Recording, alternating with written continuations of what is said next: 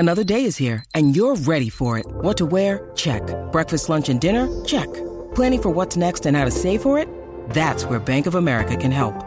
For your financial to-dos, Bank of America has experts ready to help get you closer to your goals. Get started at one of our local financial centers or 24/7 in our mobile banking app. Find a location near you at bankofamerica.com/talktous. What would you like the power to do? Mobile banking requires downloading the app and is only available for select devices. Message and data rates may apply. Bank of America N.A., member FDIC.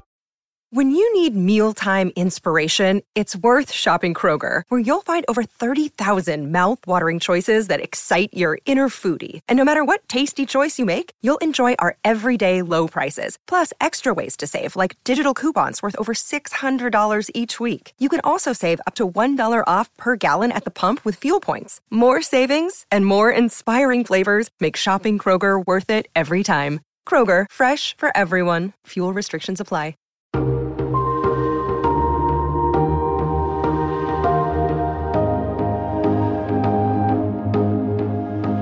From Variety, celebrating more than 118 years covering the business of entertainment, this is the Award Circuit Podcast. I needed all of this, not this work, but I needed it growing up. I needed the movies, and I needed these directors, and I needed these performances. I grew up very lucky and very privileged, but my heart and my imagination, it wasn't simply an interest, it was an identity, and I needed it to even entertain a little bit, that I could mean that to somebody. It's very moving. Pedro Pascal is this year's Emmy overachiever, receiving 3 nominations, including one for The Last of Us and another as guest host on Saturday Night Live. He knows his huge success also comes with the duty to be a bit of a mentor and role model to others, just as he once had. I'm Michael Schneider, and on this episode of the award-winning Variety Award Circuit Podcast, we talk to Pedro Pascal about his huge moment, which also, of course, includes The Mandalorian. But first, on the Award Circuit Roundtable, Mark Malkin joins us for a deep dive into where things stand with the SAG-AFTRA strike and how it has severely impacted events and so much more. It's all next on this edition of the Variety Award Circuit Podcast. Stay close. All right. Well, hello, everyone. Variety TV editor Michael Schneider back here in the house, along with Clayton Davis and Jazz Tanke, and then a real celebrity in our midst, Mark Malkin. You've got to hang out with more celebrities, Schneider. And yet I don't. And yet I don't need to. And he can't. Not right now. And apparently Mark can't either, which is why he's actually slumming it with us. I should be on a carpet right now. I know. We finally got Mark to show up because he had nothing better to do. Don't say that. What do you think, George Clooney and Brad Pitt? Talking about your new movie, Ocean's 14, and old movies, right? We're going to break the rules. That's how good we are. Yeah. We're going to George Clooney and Brad Pitt are not here, guys. Ironically, we're going to have to deal with the AI talent at this point. Oh, see, this all happened because of ChatGPT and you giving it a byline. That was my fault. You started it, You Mike. created the monster. I let the genie out of the bottle, and now here we are. So, but Mark, you did a carpet this past weekend with Haunted Mansion, and I was joking. You probably were the biggest celebrity on this carpet, and I'm not wrong, right? It was bizarre. First of all, it's at Disneyland, which is always, a special kind of event for Disney Haunted Mansion. There's a lot riding on this movie. The cast is Lakeith Stanfield, Jamie Lee Curtis, Tiffany Haddish, Rosario Dawson, big Jared Leto, big cast. None of them could be there. So the question was, I kept asking Disney all week, are you still having a red carpet, or is it just going to be a screening? No, still having a red carpet, Get to the red carpet, told no one's talking. I'm like, well, who is no one? Because no one is coming. But, is Justin going to talk, the director? And Disney was like, no, he's probably not talking either. And I was like, that's weird. I feel like Justin wants to talk. Yeah, this is Justin Simeon, who, also creator of D White People. And, good guy. So he shows up. He has a cape on. He's, mugging for the cameras.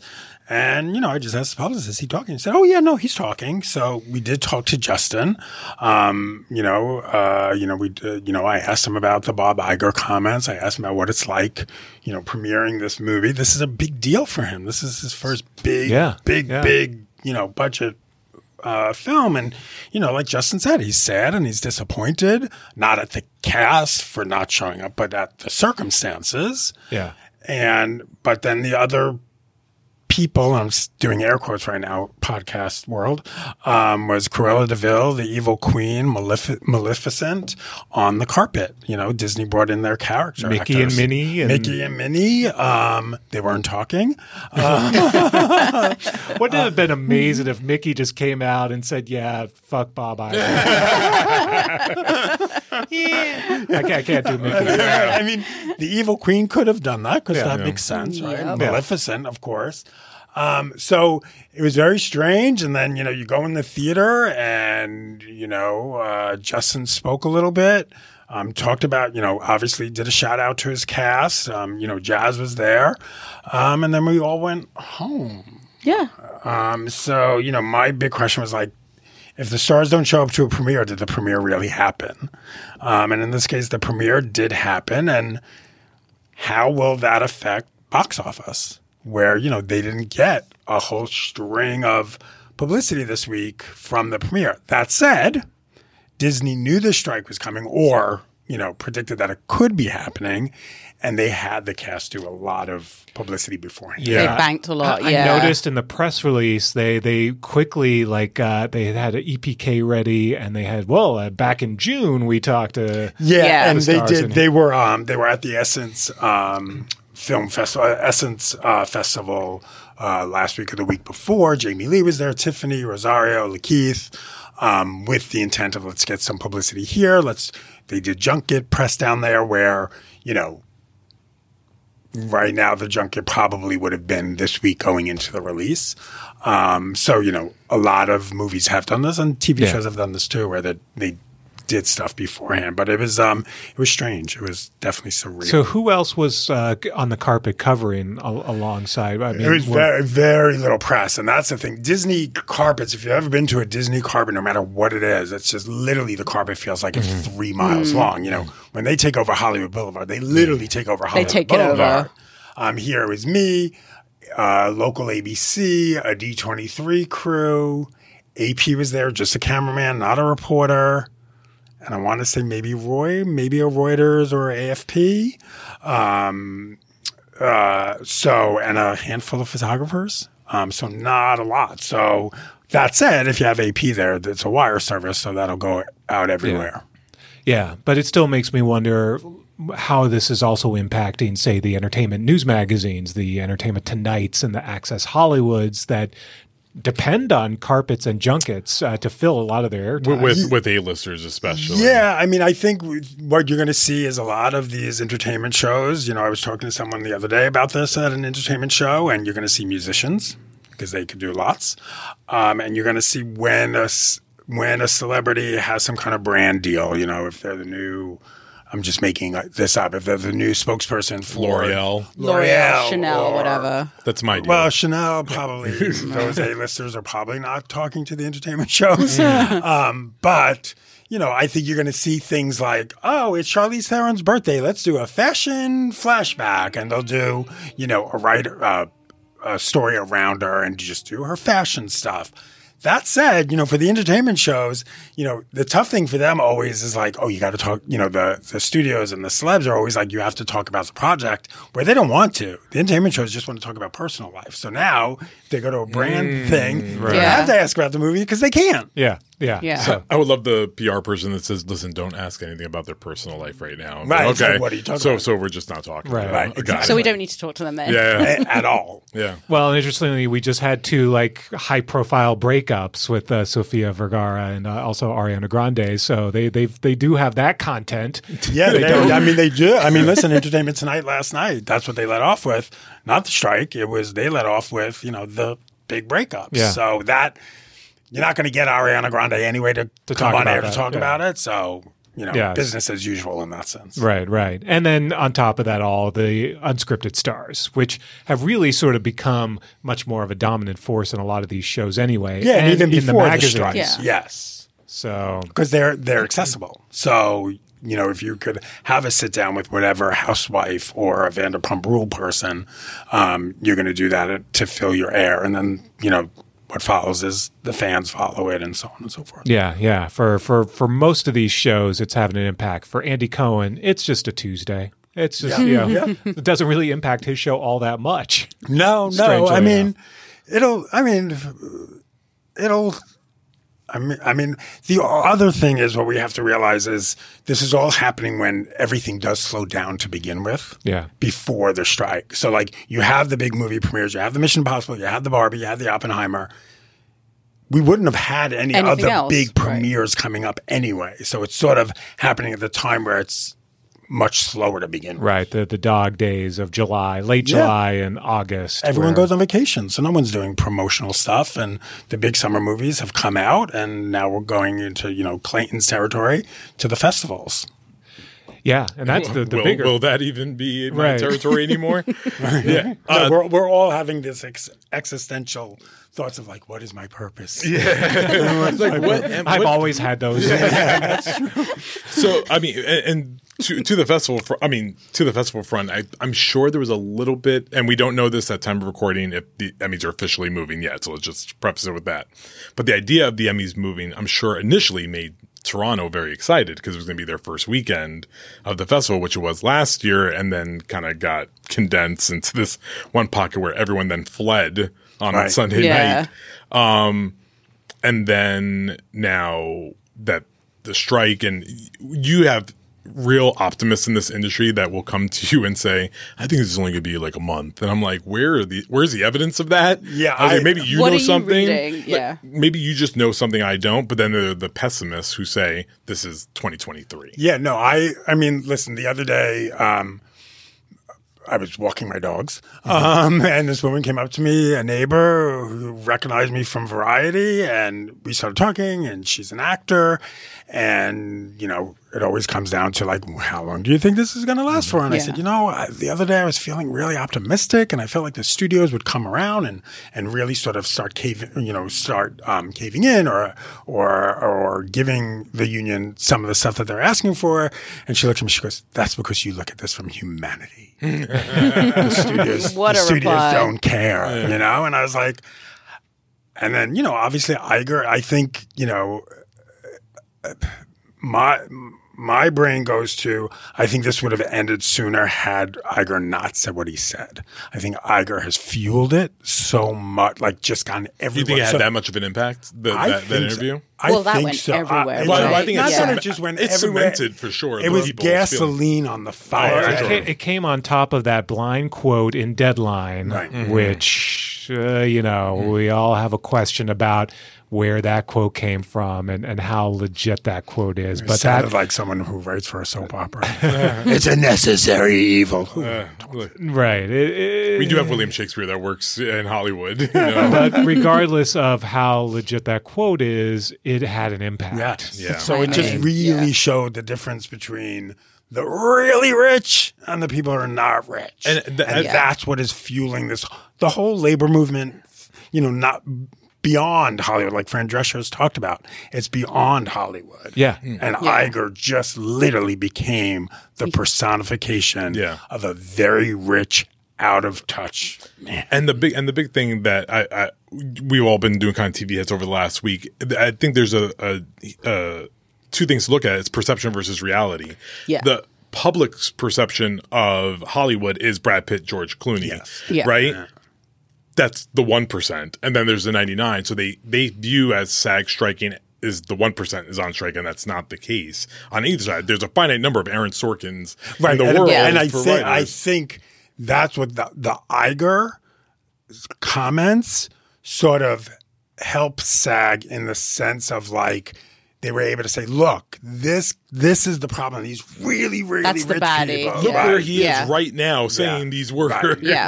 Right. And I think the thing is, Iger has, among all of the moguls, had always been seen as a little bit more of a diplomat. Level-headed. He hadn't really been put in with the Zaslavs. The Bezos. And the fact that he came out and said things in that way sort of disheartened a lot of people, because a lot of people thought, okay, if Iger maybe could be the level-headed mogul in the room who could help solve this, then maybe we could get somewhere. But now that he's seen as, part of the problem as well, there is everyone's sort of looking for that savior, that person to come in and the level-headed person to resolve all of this. And now we don't know who that's going to be, or is there anyone out there? There's no one who sort of has put that forward. You're not hearing there's no... I'll tell you the disheartening thing is there are a lot of people this past week who suggested that maybe Barry Diller would be that person. Well, and these are people who forgot who Barry Diller, who was the model for Mr. Burns. If you're relying on, if you think Barry Diller is going to come and save this, but what is that saying? Well, right? It was interesting. Well, it was interesting because Barry Diller, I think a lot of the Barry Diller talk has come from his appearance on Face the Nation this weekend, and I watched it. And I'm sitting there, I'm like, where is Barry Diller right now? Is he on his yacht? Is he on, he was dressed, but it was Barry Diller who was saying, you know what? These guys are overpaid. The guy who is sitting, probably on the guy who was overpaid. Who is overpaid. And it's very easy for him to now say that. But if that's sort of, it's the Barry Diller of the world who's saying, come to the table and you guys got to take a drastic cut. Not draft. I mean, here's the deal. You make $20 million. And I'm not an economist. I'm not a businessman. Let's say you make $20 million. Bob Iger makes $40 million. Slice that in half. Is your lifestyle really going to change? That's that's been the whole, and you brought this up before, like the labor movement all around. Yeah. Elizabeth Warren famously in like 2 seconds explained how we could make universal health care by taking 2 cents of every dollar or whatever from the rich, and it would give everyone universal health care. There'd be like homelessness would be done. And there is this like fight right now of everyone's looking for bring it to another political day. They're looking for Joe Biden in this because like there were the Bernie bros that were like, listen, we want it. We want everything. I think a lot of them are out and loud. They want to see the whole Hollywood system burn to the ground. And then there are, the far right side that just were like, listen, like that's the system's made where we love capitalism. You want to work, you want to make more money. You gotta make more good stuff. People notice it, blah, blah, blah. And that's not right either. So right now we are in a game of Hollywood chicken right now. Yeah. Everyone's waiting for the other person to blink. Still right now as we speak, they are not speaking. No one has come back to the table yet. Which goes to your point of like, how long is this? We're not even close, right? So it's like, is this going to end in a month? The federal mediators, I think, gave a really false perception of hope that this would end quickly. But I did. So with the federal mediator, I was just like, they came in the last minute. And I understand it was like, a Hail Mary kind of thing. But I was like, I feel like they weren't just going to come in and be like, well, here's the residual. Yeah, I mean, it was it was like 8 hours. Right. And are they even still around now? Yeah. I would say that for me, that just told me how far apart they actually were. That they were like, let's just bring someone in because we think each side is being ridiculous in this. And there is, again, I think general public knowledge is very little. Once this seeps out into, I say, my mom, my brother and sisters that like don't know Hollywood like that. Once they start going like, what's a residual check again? Like, why are they getting paid like $27 for Orange is the New Black? Like, once they start saying that, then I think studios really lose the argument. Right now, it's just feels like inside baseball. It's inside, and because, going back to what you're saying about this country talking about pay inequity and inequality, et cetera, we're not having that conversation on a national level, and we need to. We've been so sort of sidetracked by the right wing, and they're framing the conversation about wokeness and culture and all of this, which means nothing when we should be talking about pay and inequities and the fact that there is the 1% that owns the majority of the wealth in this country, and it's just gotten worse over the past 40 years because of Reaganomics kicking things off and where we are now. And why aren't we having that conversation? Instead, they're trying to distract us by discussing the culture wars, and it's all about wokeness. And I think as SAG and WJ really get a boost in their campaigns of this when they're able to tell those stories like the Orange is the New Black actress opening her residual check and saying, here's $27 for my hit show. Or I think the Mark Proch interview from What We Do in the Shadows, him saying that like he makes more money from residuals from his time on The Office, which by the way came after Steve Carell left the dark years. Yeah. You know, him saying that he makes more money on that than he does as the fourth lead of What We Do in the Shadows that's currently on television says something. And I think that is what starts rippling and getting more notoriety and eyes on it. And then maybe at some point someone goes, okay, could we come back and talk about this again? Right. What is it that you actually want? We saw the side-by-side that they released, and it didn't look good. It really didn't. And I know there's arguments from the studios that that's not really what it is, but we haven't seen their side-by-side comparison. Well, and part of the problem, too, is that, you know, legitimately this industry is collapsing. And, you know, we're seeing the economics of this business just flattening out. And the streaming revolution did not work. And it worked for a minute. You know, it was always my thing always was, again, I'm not an economist. I can't even say the word. You're not a money guy. I'm not a money guy. Thank you. You know, and I would always say, I'm like, how does Netflix make the money? And everyone's like, subscriptions. I'm like, but that's eventually going to flatten out. There's only so many people in the world. Yeah.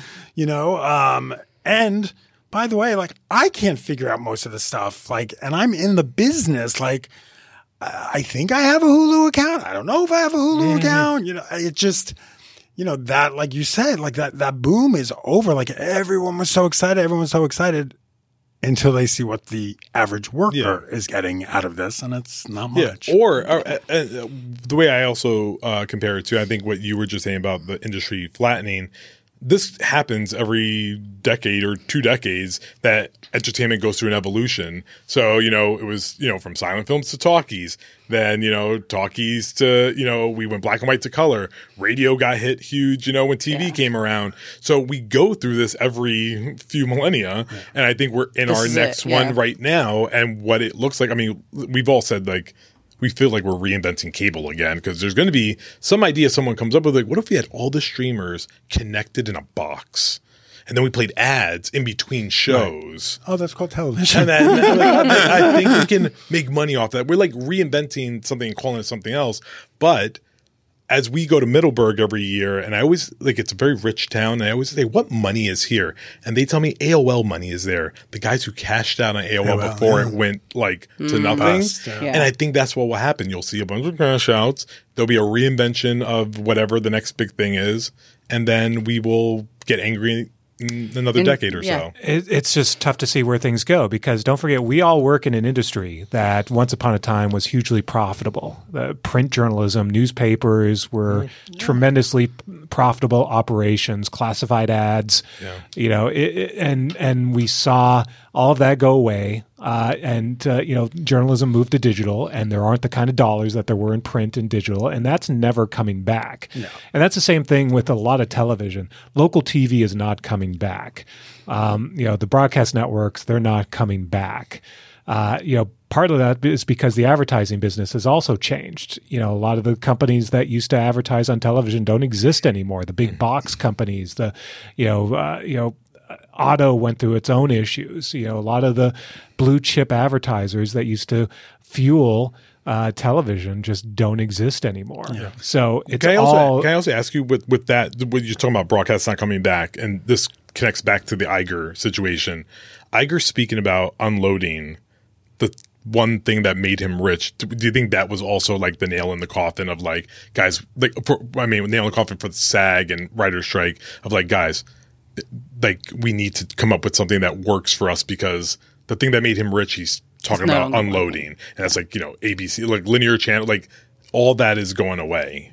Do you think that was like a signal that they need to really hold their ground? I mean, that was an insane thing for him to even mention. I mean, we've all been talking for years that one of the conglomerates are going to jump first. One of them is going to sell their broadcast network operation. And Disney was always at the top of that list, even though, you know, again, Iger grew up at ABC. That's where he started. And, you know, probably that's why Disney held out as long as it has and still owning ABC and those local TV stations. But at some point, that was going to give, and other companies are going to follow. But, yeah, I mean, these companies previously got out of radio. ABC and CBS, they owned radio up until about 8 years ago, 10 years ago. So it's these are companies that they're not nostalgic, they're not sentimental. They will get rid of what brought them if it means maintaining the bottom line. Yeah, and we also hear a lot. Analysts have said it. We even heard some studio people say it to us, behind the scenes. There's a great consolidation coming. Like everyone feels like there is going to be at the end of this, whatever this is, the next 5 years, what will be left standing? Will it just be 4 streamers and like a handful of broadcast channels?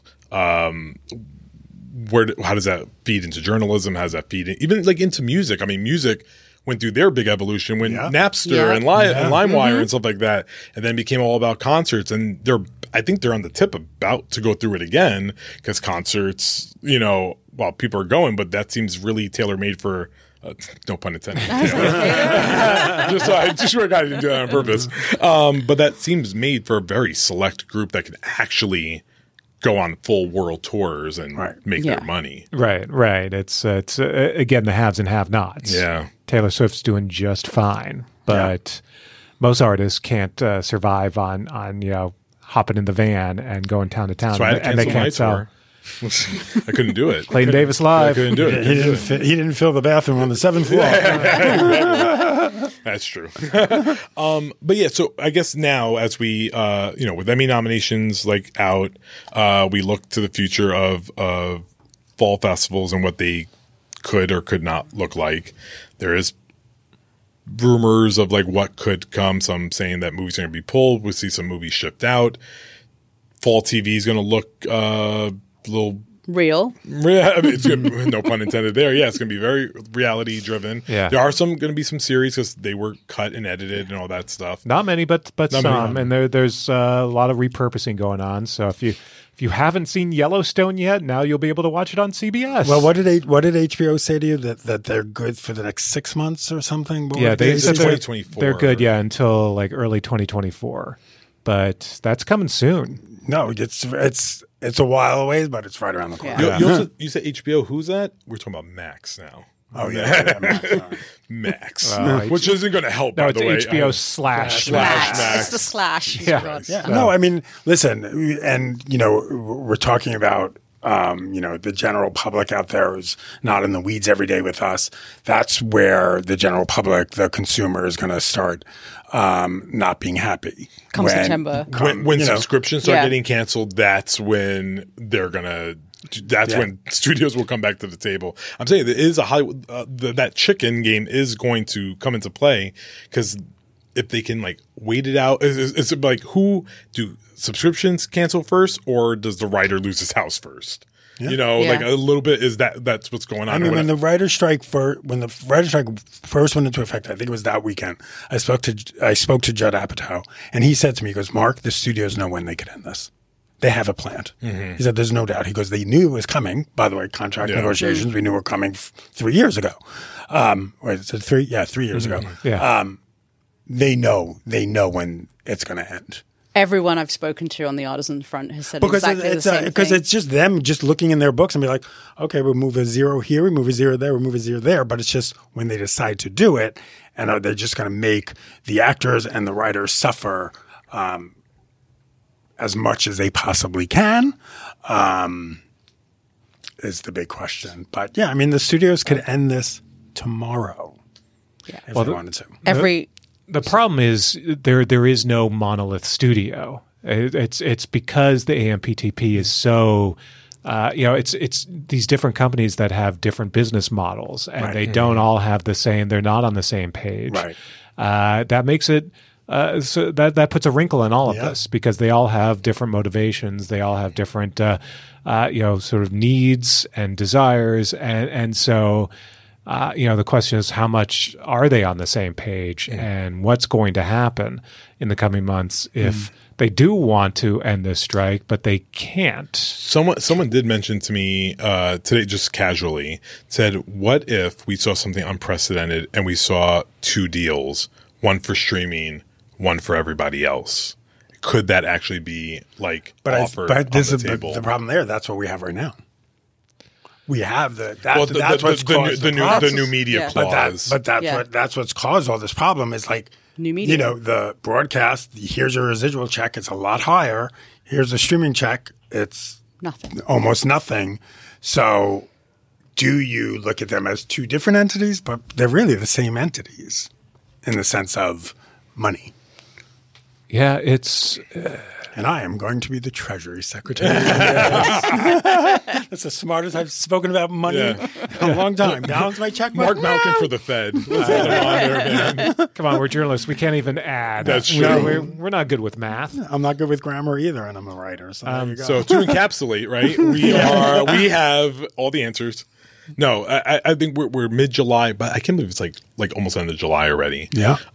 This feels like the longest July on record, but I think August I think we're all in agreement here, will be very telling to see what happens. And I think we talked about this last week, force majeure. If force majeure kicks in the next month or so, then I think I think we sit down for a while. That's the next thing to keep your eye on is that these companies are now going to figure out how to really balance their books and cut to the bone and then see if Wall Street rewards them or not on that because there are so many other issues now beyond just, okay, maybe you don't have any expenses right now, but looking down the road, you're also not going to have any content. So are you going to be making money, 6 months from now? Right.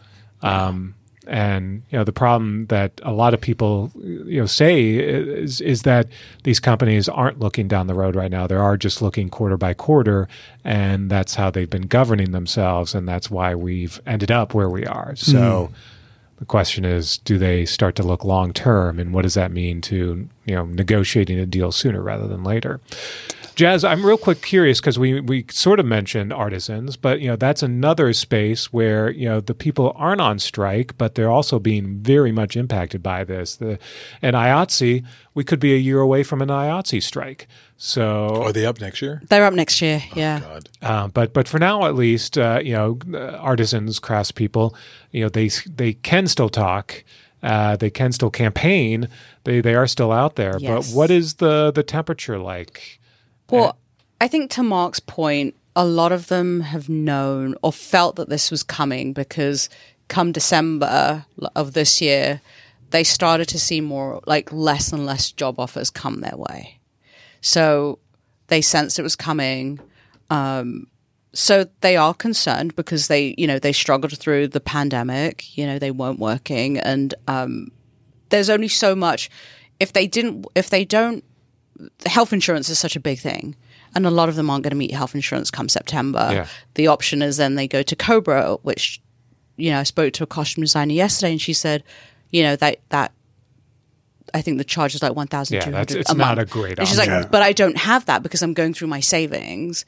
So it's like they're going to be in dire situations unless you're there are the Ruth Carters of artisans who probably are fine, but then there's it's the day-to-day, it's the day-to-day ones. It's the grips, workers, it's the lighting people, and yes, there is the fund, the entertainment fund that they have access to, but how long before that dries up? And it's not enough. So it's not just impacting the actors who could, and the writers who could be homeless. You're going to have artisans. It's everybody. It's the entire industry. That's what I've tried to explain, even to family and friends who aren't part of the industry. Even, I'm even explaining okay, I don't have that many red carpets, right? What does that mean? That means I don't go to my dry cleaner as often as I used to because I need my clothes cleaned for red carpet. Right. I think about how many people in my neighborhood are in the industry who are not using that local dry cleaner, and it seems... And that's just one thing. Right, and that's just one thing, and it seems like a little thing, but you add all of that up... The caterers, the florists... Locations, if they were going to shoot somewhere else, that city is now... In fact, they're banking on that. It'd be like if the Olympics pulled out of a city, everyone... you make preparations for this influx of business. Well, when I was at the picket lines at Warner Brothers on Friday, I actually interviewed the mayor of Burbank, Burbank, and I said, what's the economic impact on Burbank? Yeah. And he said, obviously we don't, the strike just started now with SAG-AFTRA. He said, but if you look back to the strikes before, it's a huge impact. If there are people not going to the studios in Burbank Small for business, work, yeah. all of those restaurants, everything around them are all going to get hit hard. But to that point, like I was talking to somebody in the newsroom this morning around like 9 o'clock, and or just after our meeting, that 405 should have been red. Traffic is flowing. You know why? Because nobody is going. Like there's no production. Yeah. So like what there should have been. Even going home, like it. So traffic still sucks. Yeah, I was like, I come here by helicopter, but no, yes, there are the direction, but actually there is traffic. I think in a lot of places because people are fired up. I was with Mike at Disney, and it was so hot. It is very hot and it's right not now. good for chubby guys like me. It's not. It's a very hard time for me. But we were there, and there's like. People are fired up. I would say there's like anger. Like people like it almost like comes. It's like it's deeply rooted. Like it's been brewing for a while. You think about that one family member you had it out with that you were just like for years I hated you, and you finally blow up. Like even when they talk, there's Again, how to could that point, they The I do this to determination, me? yeah. And to that point, and I sound like a broken record here, I just think Iger's comments fuel. Oh yeah, Yeah. fuel. Yeah. If he didn't, it's like like the crazy uncle at dinner. Like, what are you saying? Are you insane? Yeah. It'd be like if Tom Hanks had said something off the cuff and be like, "Wait, you're our dad." Like, what are you do saying? that, yeah. And Iger, I think was the nail in the coffin. Like, Yes. everyone's going to strike, and we're going to hold our ground, and now we're just going to wait it out. Yeah, and this is I've heard from more than a couple of people that if Xenia Muka was still there, maybe this would have been different. Who would let him do that interview? Like it's like Xenia would not have let him do She's that. like, no, you're gonna stay. Like, Or she would have been in his eye line. Yeah. just like And and Just- giving him would've- hand signals. Yeah. Do this, do Yeah. that, do this. or Zip threw it. herself in front of the Zip. camera. Zip. Like, And by the way, going to bring this full circle, Bob Iger was not at the Haunted Mansion premiere. And any Disney premiere of this level, Bob Iger is usually in the middle of the carpet, and he's holding cord, and the cast comes up, they take a photo. The producers come up, and I get pissed because I'm like, really? You need another photo of Bob Iger? Come over here and do an interview. But there was no Bob Iger at Haunted Mansion. Right. Which the optics of him doing that interview at Sun Valley, was just what bad. Like just do it at like Martha's Vineyard on the Cape or something, like just like on the beach. Like it's like Chris Christie during like when he was on the beach during COVID. It's like, really, man? Yeah. Like, what are you doing? It became the haves and have-nots. Like Yeah. what you can do Let them versus eat what cake. I can do. Yeah. Let them eat cake. Let them eat cake. And by the way, coming after he just got 3 more years. Yeah. But that's what it feels the like gig. right now, though. The French Revolution, like we're literally there's going to be the storming of the Bastille at some point. You know what? Someone said to me Is there yesterday. going to be a Les Mis? That's exactly what someone said to me Picket yesterday. line of They Les said this Mis. is like Les Mis, and they were like, but not in a good. They were like, No, the in a studios, bad way. The studios are going to kill everyone. Les They Mis like, is and they playing were the very. It was Contagious very in August, right? passionate, and I was like, well, that's like scary, but also like pretty accurate description. But this is like. It feels like there's no end in sight, and we want to have resolution, I think, for all of us, and just, I think, bring a nice calmness. We're about to go to a presidential year on top of that, too, man. Yeah, we don't need that. It's gonna, I'm just saying, there's going to be people already fired The up. world is upside down. The debates are Literally going to upside start, like, I think November-ish. Like That's presidential. The Republican debates, I think, start, like, the primaries, I think, start November or something like that. Like, there's just going to be, we're just going to be piling on, and it's going to, and people are just going to get angrier. Yeah.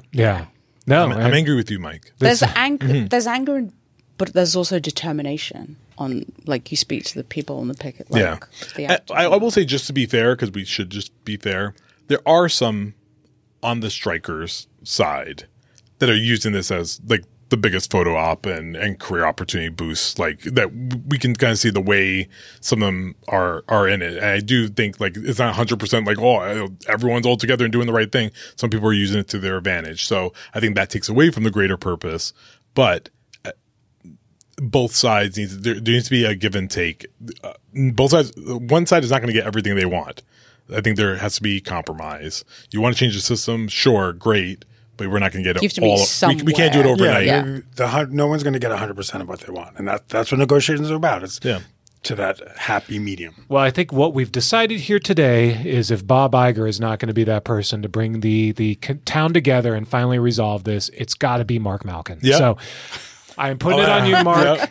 Mark is going to resolve this story on a red carpet. That's where the peace talks. Not in a cage fight. I'm gonna ask Bob Iger to come on here. I mean, he's just doing interviews now. Might as well just ask, right? I think he'll be here next week. We'll see what he says. He'll jet into the PMC offices. Right. Yep. Don't we have a helicopter pad? We do. I think there's something up there. We don't have a helicopter. That's a big myth. Or he could parachute on. He could be like flying Tom by. Cruise in Mission Impossible. We'll get him here. Don't worry.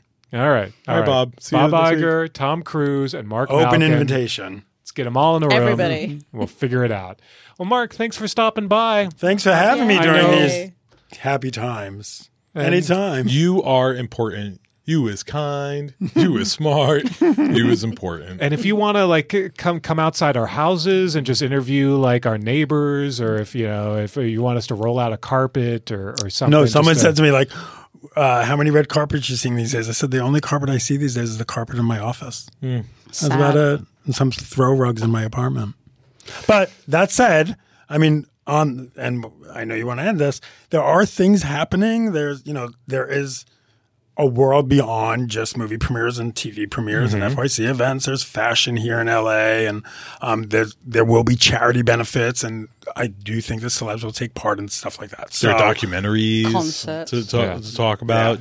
So Variety.com for all your entertainment content. For all your entertainment content. And for all your Mark Malkin needs. Thanks, just Mark. for variety. Thank you. Thanks, Love everyone. you, Mark. Bye. Bye. Bye.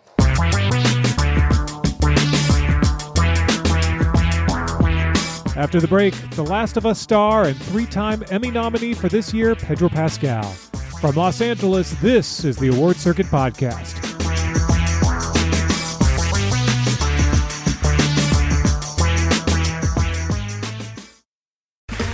Okay, round 2. Name something that's not boring. A laundry? Ooh, a book club. Computer solitaire, huh?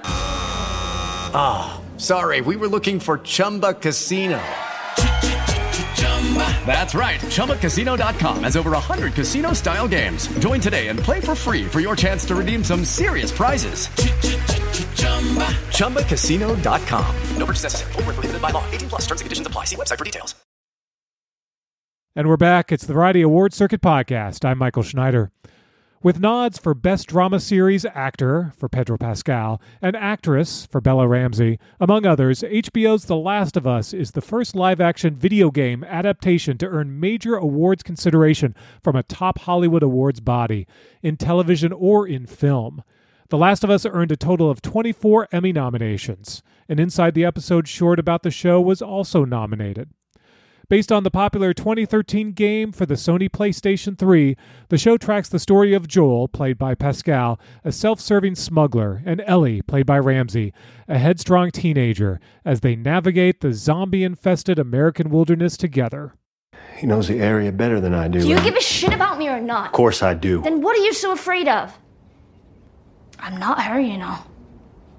Maria told me about Sarah and... Don't say another word. I'm sorry about your daughter, Joel. But I've lost people too. You have no idea what loss is. Everybody I have cared for has either died or left me. Everybody fucking except for you!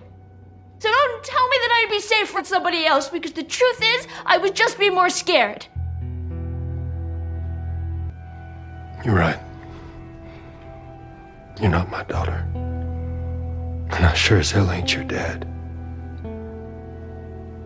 Now come dawn, we're going our separate ways. Pedro Pascal, in particular, is on a roll right now. He is Emmy nominated this year for lead actor in a drama for The Last of Us, guest actor in a comedy for Saturday Night Live, and narrator for Patagonia, Life on the Edge of the World. Prior to the nominations and before the SAG-AFTRA strike commenced, Variety's Clayton Davis spoke with Pascal about The Last of Us, The Mandalorian, his career at this moment, and what it feels like to be a role model to young Latinos and Hollywood dreamers everywhere who yearn to sit in the same position he finds himself in. They began by discussing how Pascal sees this moment in time for his career. I can view it in really, really practical terms, in terms of what happened after I got Game of Thrones. Which was what felt like a really lucky circumstance, and the break that felt like it changed things as far as previous work that were big breaks to me, because it meant being able to pay rent and continue. You know what I mean? Paying bills is important. Yeah, super important. And so, you know, this 7-episode arc on the 4th season of Game of Thrones that David Benioff and Dan Weiss were willing to take a chance on as far as an actor who was unknown by comparison. It hasn't been the same for me since. So it really is that role, that job. No shit. And then HBO said, we're going to keep you in the family, right? Yeah. For a little bit. Yeah. The Last of Us. Yeah. Jumping ahead. I'm gonna jump ahead because listen, we have so much to talk about. You are sitting with the awards editor at Variety, and I am calling you an Emmy contender. And my opinion is all that matters in this landscape of television awards. I just want you to know that. Oh, that's why I'm here. That's why you're here. Were you ever reluctant to take Last of Us because some of us still have PTSD from The Walking Dead and that not going as well as we had hoped it would go? You mean from the start of The Walking Dead and how impressive the zombie standpoint? Like, you know, there's an oversaturation of zombie stuff right now. Can we just talk for a second about where it feels like it started and was reinvigorated? Yes. What's your opinion? Which movie do you think kind of reignited the zombie genre? I mean, this is a test. I know. I mean, it was definitely pre-World War Z. But Dawn of the Dead, I guess. Like, go ahead. What would you call 28 Days Later? 28 Days Later. Even though it's a rage virus, but still was sort of like the conversation about zombies. And I don't know how much of a hit that movie was, but I saw it. It's a masterpiece also. It's also a masterpiece. Yeah. I saw it in the movie theater, and I had that kind of experience as a grown adult where something gets kind of into the fabric of your skin, and I had nightmares, but they were kind of adventure nightmares. And I remember that thrill-seeking experience, like being on a ride, but also pretty sophisticated material. I'm going to turn this entire podcast into talking about 28 Days Later. It's good. It's our spinoff. Go ahead. But anyway, I recognize I've loved keeping track of everything that happened after 28 Days Later, because then I was really surprised by Dawn of the Dead. I thought it was really good and had one of the best openings of a horror movie I'd seen in a really long time. Anticipated very much the start of The Walking Dead, and I guess I really liked the genre, and also felt the oversaturation. So much so that I kind of started forgetting about the genre a little bit. And then the Last of Us came along, which inserted itself very spontaneously into my life, where I thought that I would be doing something else for the next couple of years. Within that, there was just like a small window of opportunity where I got a phone call and was asked to look at these scripts by Craig Mazin.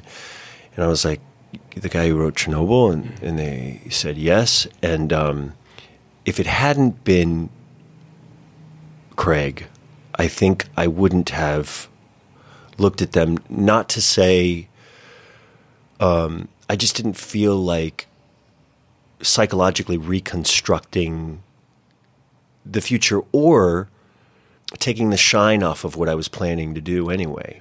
Do you know what I mean? And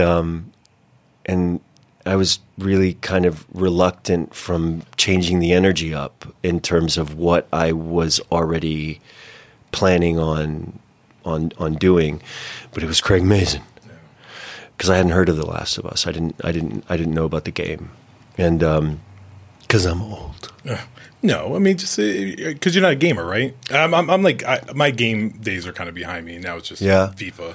I think that no, I guess I'm not a gamer in that I don't have the skill with the console. What are they called?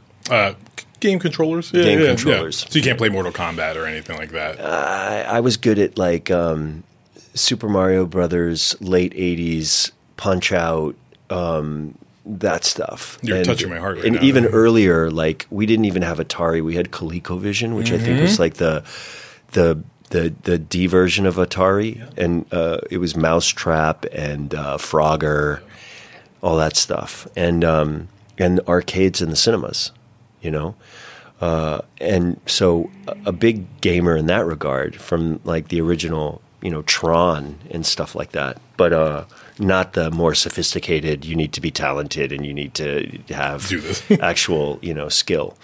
Back to when I got a call and was asked to look at these scripts, and if I liked them, the writer, Craig Mazin, would like to jump on a Zoom with you. And so after reading, they sent me the first 3 scripts, and I think that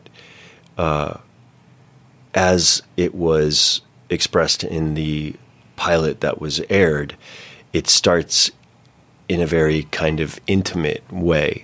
And it gradually forces you into a very world-building story. But it is so smartly through the perspective of the character Sarah, played by Nico Parker. And that was immediately engaging to me just as a reader. Like it entertained me right away. And that's always like a good sign, because if the part is good, but the whole thing is like if the part is attractive, let's say, because if it isn't good, then the part can't really be good, but it can still be attractive lead type of character. I find that it works better for my brain if I like it as a reader or as an audience member. You know, and I find it like, oh, I want to see this. You know what I mean? And so I noticed that right away, and met with Craig, and hadn't even had the chance to finish the first 3 episodes yet, and then talked with Craig and had an instant chemistry with him, and then kind of felt the draw of working with somebody that I was going to get along with really well. And I know how to get along with everybody. Yeah. You know what I mean? But it doesn't mean I like everybody. Yeah.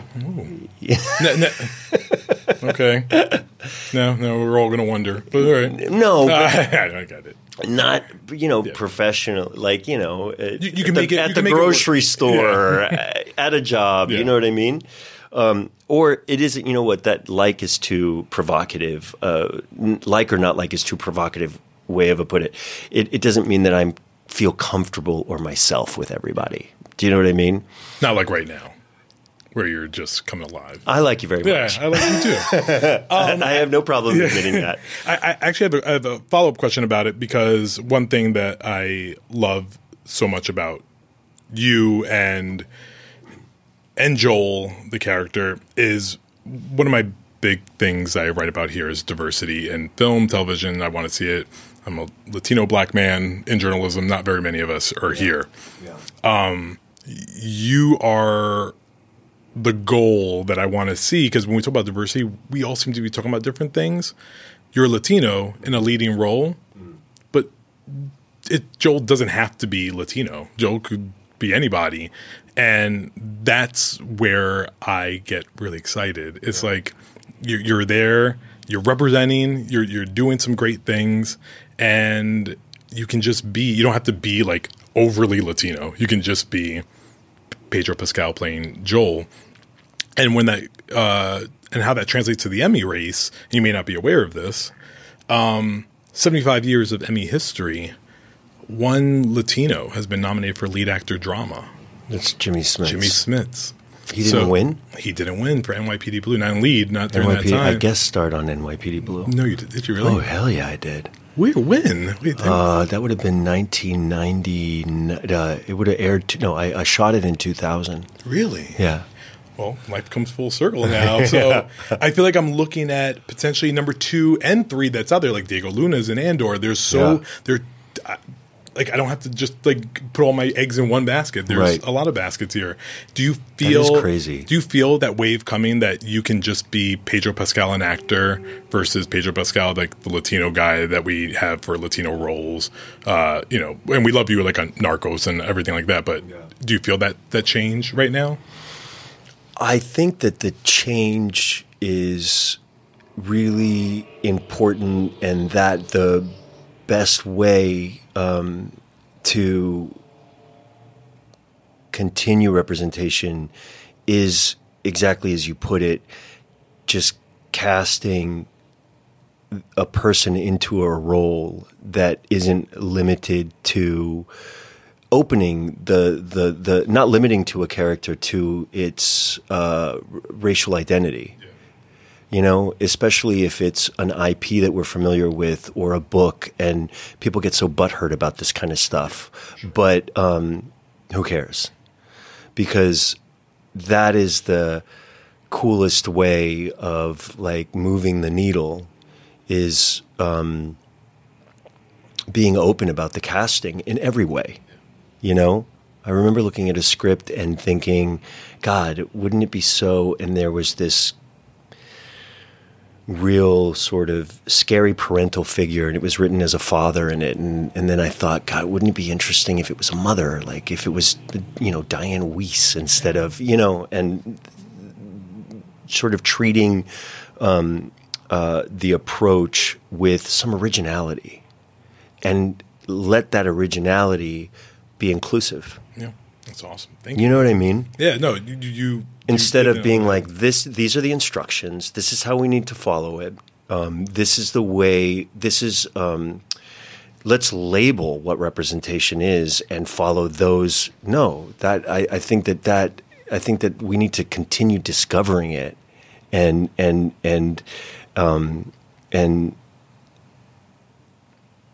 making sure that we understand that representation is in service of telling the story. Instead of fulfilling a political frustration, which is totally legit also. It's very funny. It's a very interesting thing, I think, to navigate, and I think that it deserves all the attention in the world so that we do navigate it, and that the needle does move, and that things do kind of like change. And it's awesome. Glad to hear that. Thank you, Pedro. You're welcome. So I need to ask about season 2 of Last of Us that right now is not happening because time of recording, we are in the middle of a writer's strike. Yeah. And I know you're not a gamer, but I'm sure you're hyper aware of what happens in Last of Us 2, the video game, to Joel. This isn't a spoiler alert because video games, I think, are a different animal. But we lose Joel, and we lose him. He is killed. What? Horribly killed what? in game 2. What are you? Yeah, I know, and it also time jumps also in the future. Do you because it's such a catalyst for what happens? And the show has really semi-closely followed that. Do you know if we're going to explore that 5-year gap, or are we going to go right into Last of Us video game part 2 mode? I need to prepare myself if I'm going to lose you very early on in Last of Us season 2. That's what I'm asking. I'll always be with you. Yes. No one has ever gone. I'm misquoting Star Wars. No, I'm misquoting Toni Morrison, which is terrible. Yeah. It's fine. There's a version of that everywhere. No one has ever lost, or anyway. I actually don't know. And here's the thing: I think that if you think about the kind of construct of a show, especially as it begins, and not knowing whether or not it'll do well or great or not, they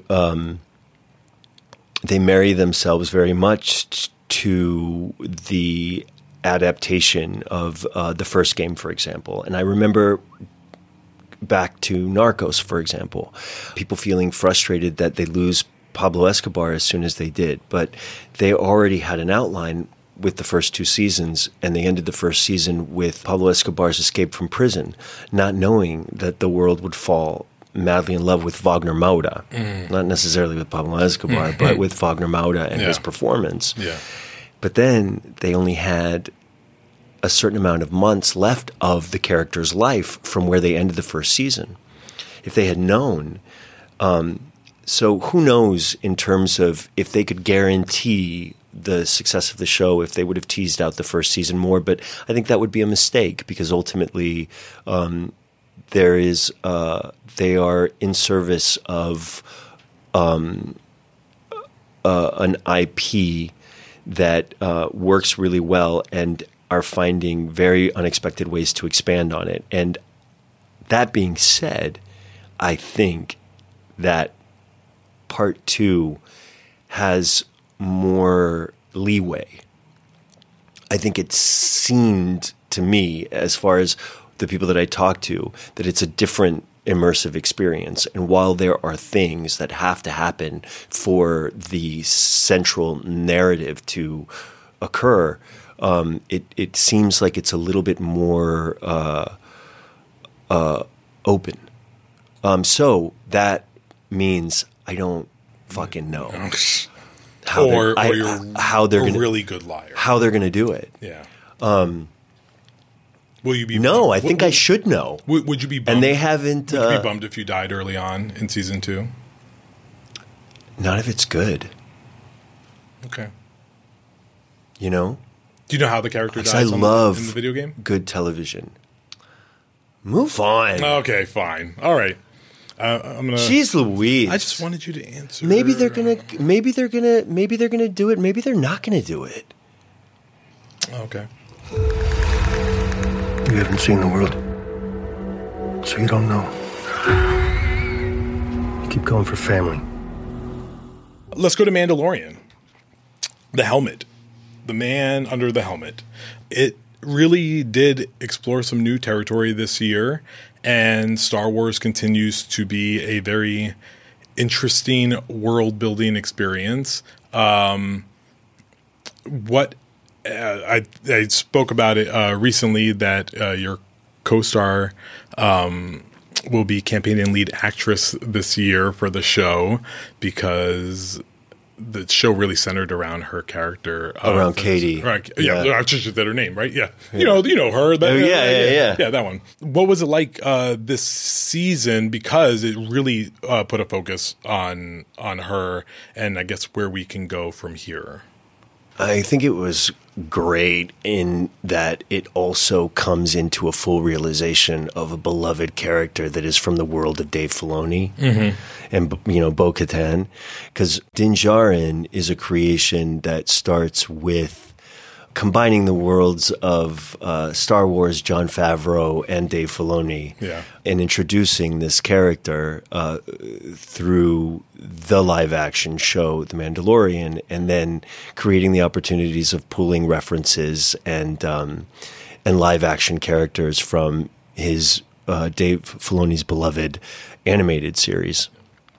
And so, sure, everyone gets to kind of experience the excitement of the character being introduced.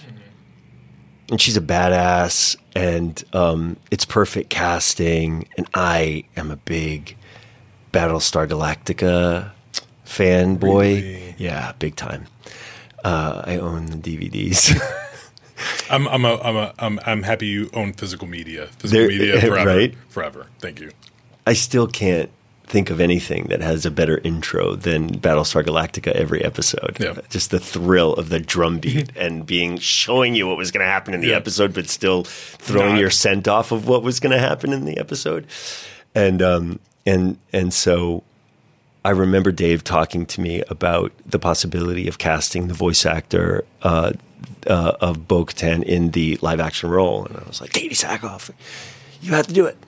And so anyway, I just think it was perfect that we get to meet and see the character, and she gets to do cool shit in the second season, and then take center stage in the third.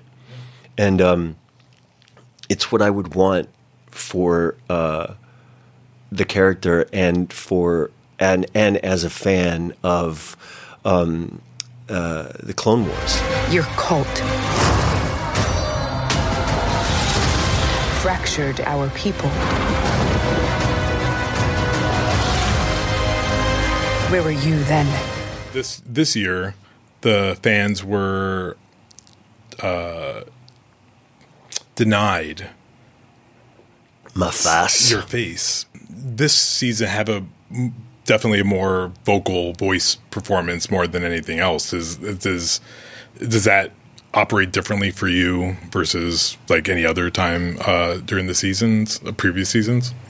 It's been such an interesting experiment throughout, in that there was limited time for me on set in the first season, and kind of a collaborative process of creating and establishing a physical presence that was like based on what they needed for the character, what the costume, what the silhouette is, what Brendan Wayne can do, what Lateef Crowder can do, and what was important to John and Dave and me as far as a physical language was concerned. And then stepping into it for the majority of season 2, because I wanted to. And I wanted to sort of see how far little could go. Mm-hmm. And it was really cool, but but very hard, and very physically demanding in a way that, number one, the show needs to get shot, and there are so many departments and elements that go into creating the visual experience of that show, and so many bodies, and it didn't seem, true to be concerned with Din Djarin's face and being really economical if it was going to get done, than for it to have the most amount of impact. There was actually a version of an episode in season 2 where he takes his helmet off in the beginning of the episode and is in a different kind of a costume. And we had a conversation, and and I was like, I think we should hold it. And they're like, are you crazy? And I was like, no, I really think that it should come when the stakes feel the highest, And look, I'm not the outlier of the universe who doesn't care about, my face but it didn't. I would much rather the show work than betray it to any kind of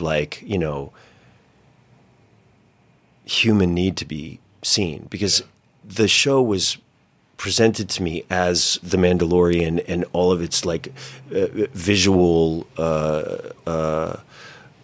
identity, at that point, there was so much experience for everyone involved in terms of authoring this character that that it was able to become mostly a voiceover gig for season 3, for the most part, and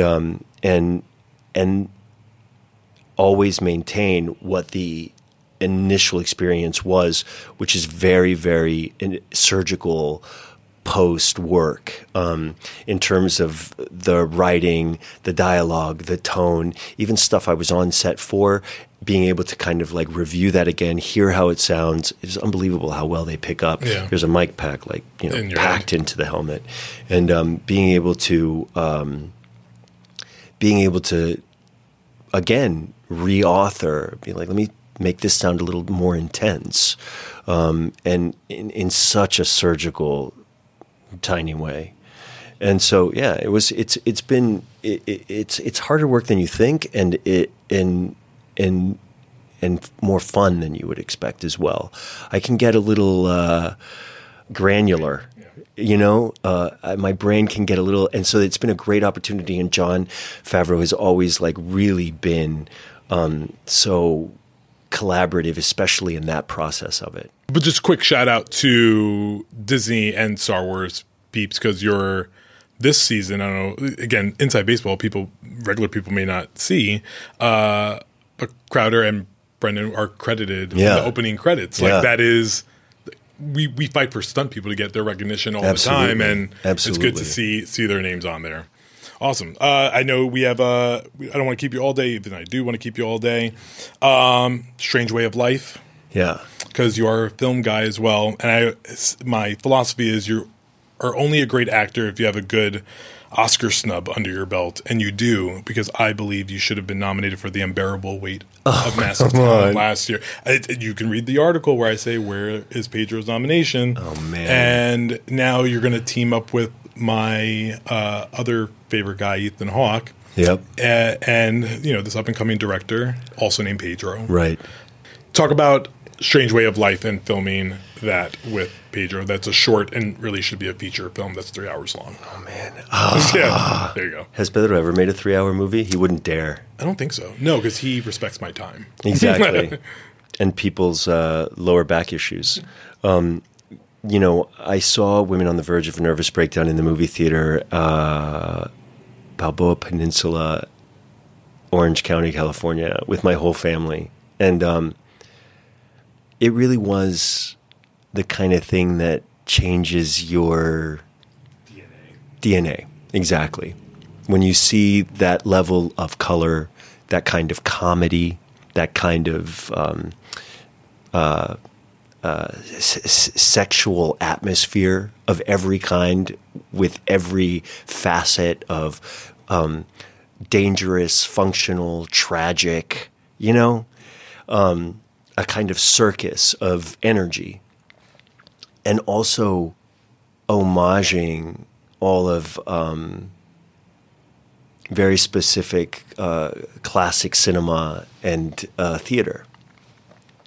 And I seemed to, at a very young age, be able to absorb all of that. And thereafter, Pedro, being a favorite of my family's, didn't miss anything that he made after that. And so it was a dream to meet him, number one. He actually reached out to me, and when I was doing King Lear, I was playing Edmund in a Broadway production of King Lear that Glenda Jackson was the king. And he had reached out and was very curious about the production and wanted to come and see it. And he was like, "How long is it?" I said, "It's 3 hours and 45 minutes. And he was like, "Ay, Pedro." Ay, Pedro. And I was like, "No te preocupa, por favor," He's like, "Maybe we meet for coffee instead." And was kind enough and had nothing in mind for me at all. Really? Simply just people in common, and was aware about how vocal I was in terms of my admiration for him. So very, very generously reached out, got together for some coffee and just chatted away and established a connection and a relationship. And then a couple of years later, he reached out. I hadn't even seen Pain and Glory when I sat down with him the first time. I don't think it had come out yet. Do you even know that Antonio Banderas was about to get an Oscar nomination? You weren't aware.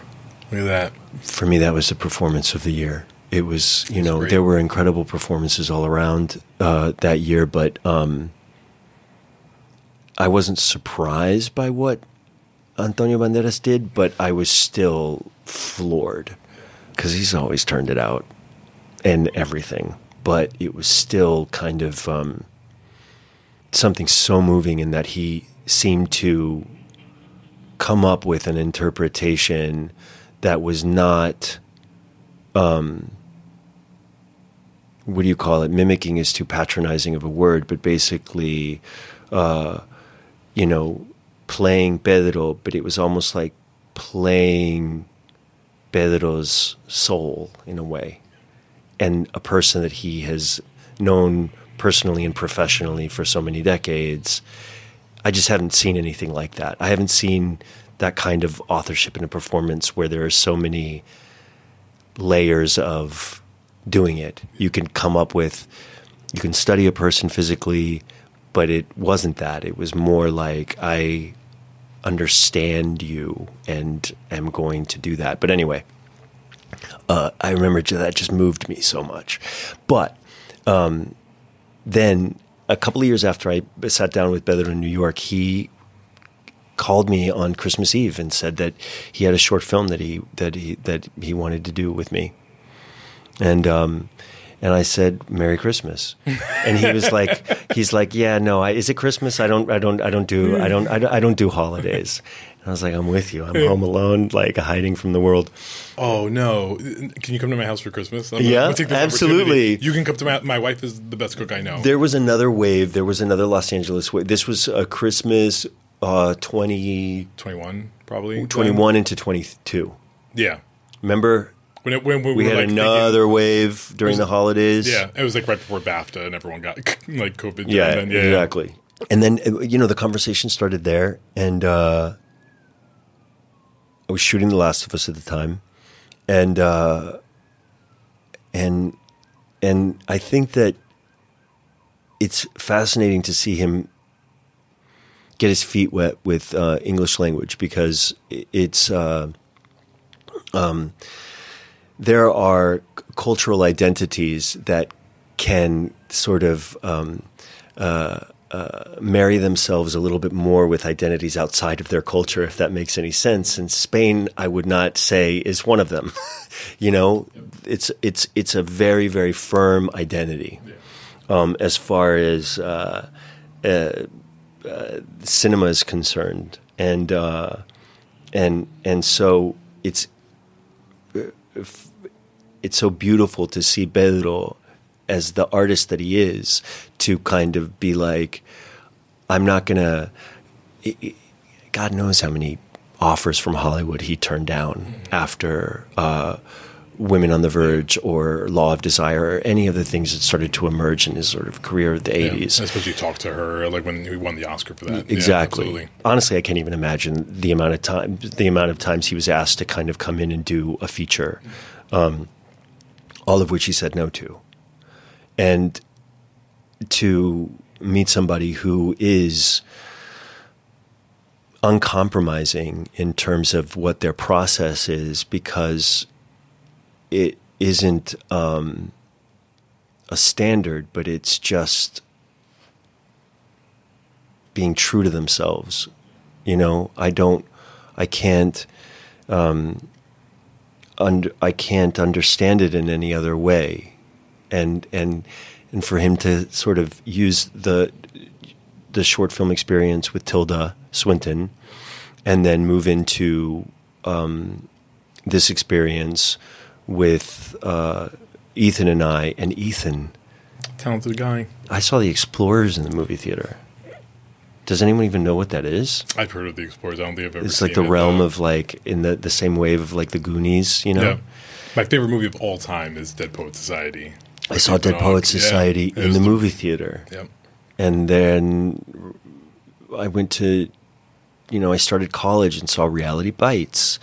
And then he published a book. And then I saw him off Broadway and then on Broadway. And then I saw him direct a play. And the Before Sunrise, Before Sunset, Before Midnight being my favorite movies are, again, another sort of authorship and rebellious kind of career. Refusing to limit it to any one thing. Also, shout out, he may win an Emmy this year, too, for directing The Last Movie Stars, his documentary, which I got pristine. to watch while we were shooting the movie together. Yeah. So it was this highly magical experience in 117-degree temperature in southern Spain. In beautiful, layered Saint Laurent costumes. Yeah. But still with two legends kind of sandwiched between them and serving as sort of a language interpreter as well. Pedro speaks great English as much as he says that he doesn't. Yeah. He plays it up. he gets by just fine with the English. And so it was, I couldn't have written it myself as far as the experience was concerned. And also the feeling that it was to be listened to and to be, and for them to want to, you know what I mean, to be a colleague of these people. A woman was found killed in town.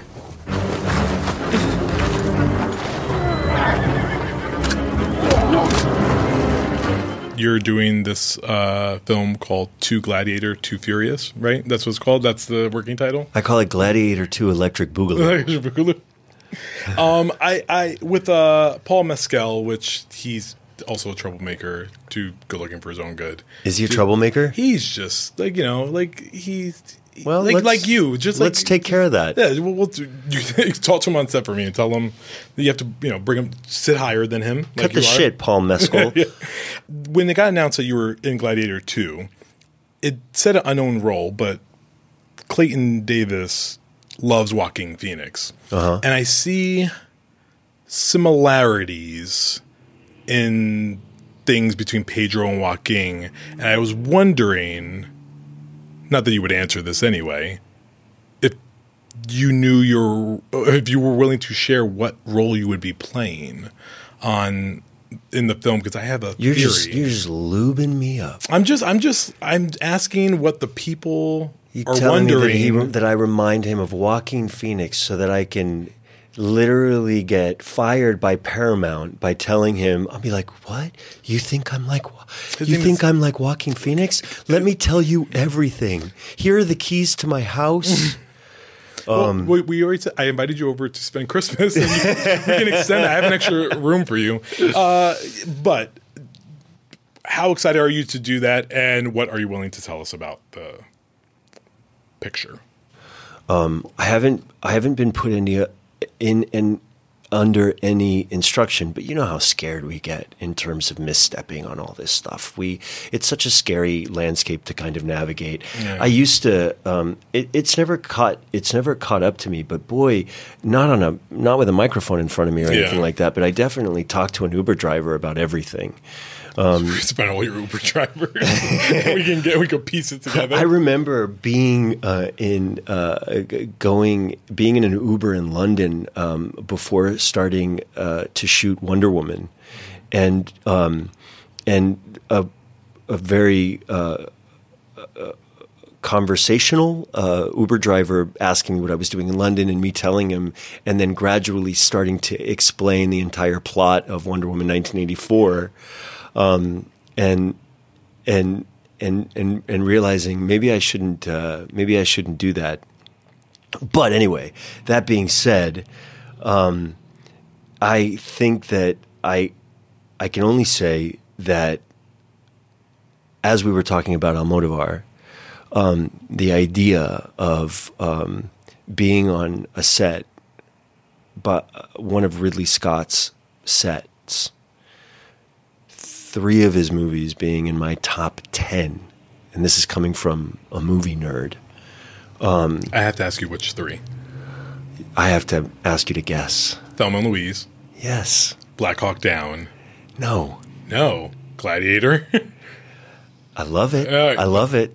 I love Gladiator. I mean, I really love the movie. Blade Runner. You're a Blade Runner guy for sure. Blade Runner. And Blade Aliens. Runner. Yes. There you go. Well, take the plural out of it. Oh, Alien. Alien. Okay. He didn't direct Aliens. Oh, yeah. Clayton? I'm sorry. I knew this. I misspoke. Don't let me down. My bad. Yes. So Alien, Blade Runner, and Thelma and Louise. Yeah. That being said, I would kind of play anything. Okay.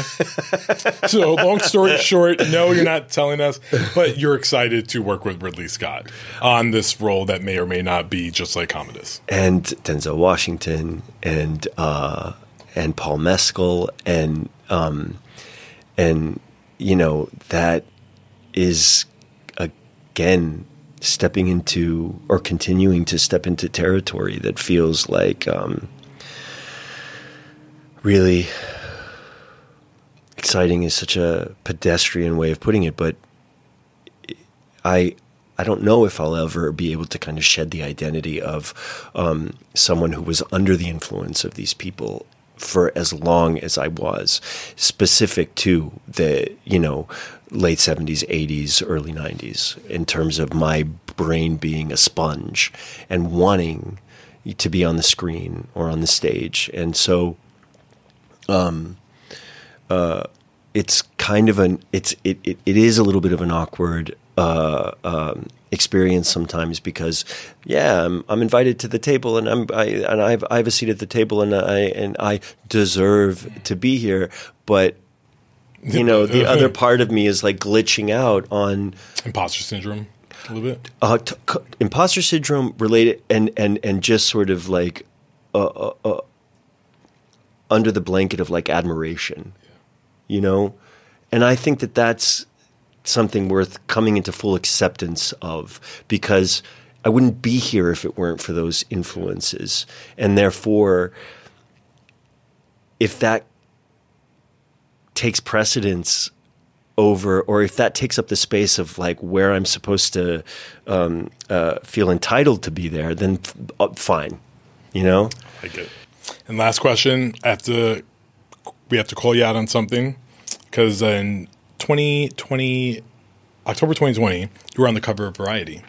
Yes. And a wonderful story written by my colleague, Adam Berry. Yes. And in said story, you said you were offered Wonder Woman 1984, and you said that will never happen again. Fast forward to May 2023. You lied to Adam Berry and the rest of us because you have been offered many roles in the same way. In the streamlined sense of you're riding a wave of star power, admiration. What you say, Denzel, Paul Mescal, Ridley Scott, Ethan Hawke, Pedro meant to you. You're meaning a lot to a lot of other people. I don't know if you've taken that part in quite yet. All right, I'm not going to argue with you. But what does it feel like to have that statement be wrong? Have you be so wrong in October 2020? I think, there's something in me that is, I think I could have been a good trial lawyer, because all I want to do is argue your point. And be like, technically, I'm not wrong, because what I meant was the way I was offered Wonder Woman is still sort of hasn't happened, in that it just seemed like at the time. It seemed like at the time I didn't, like a gift, like a real just here you go, which seemed crazy to me. We'll word semantic it. That's fine. That's fine. That's fine. But I want to be able to fulfill the assignment, and continue fulfilling the assignment, because that is the best part. It's not about necessarily getting an A, but it's definitely an anchoring thing in terms of understanding someone's vision, especially if it's somebody that whose influence you've been under for so long, and also fulfilling the role of like scene partner for somebody who is super impressive, and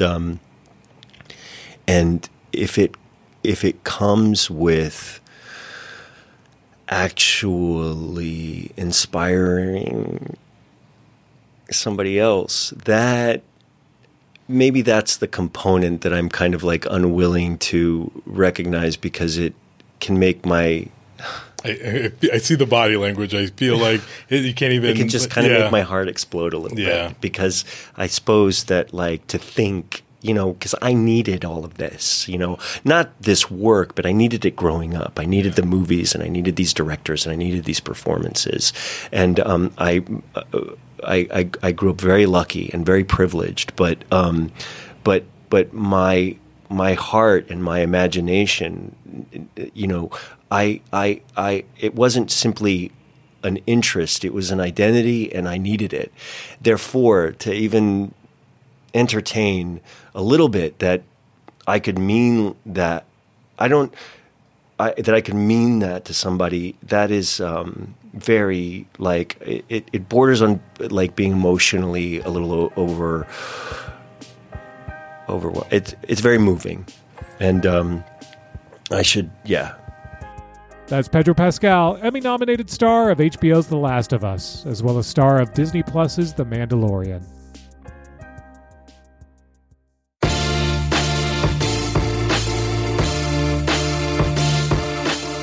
And that's it for this edition of Variety's Award Circuit Podcast. Zach Levin edited this episode, and Michael Schneider is the producer. Be sure to subscribe to the Award Circuit Podcast on Apple Podcasts, Spotify, or wherever you download podcasts. Also, head on over to Variety.com and click on the Award Circuit tab to find the latest awards predictions and key races, as well as your daily fix of news, analysis, and reviews. For Jazz Tanke, Emily Longaretta, and Clayton Davis, I'm Michael Schneider, and we'll see you on the circuit.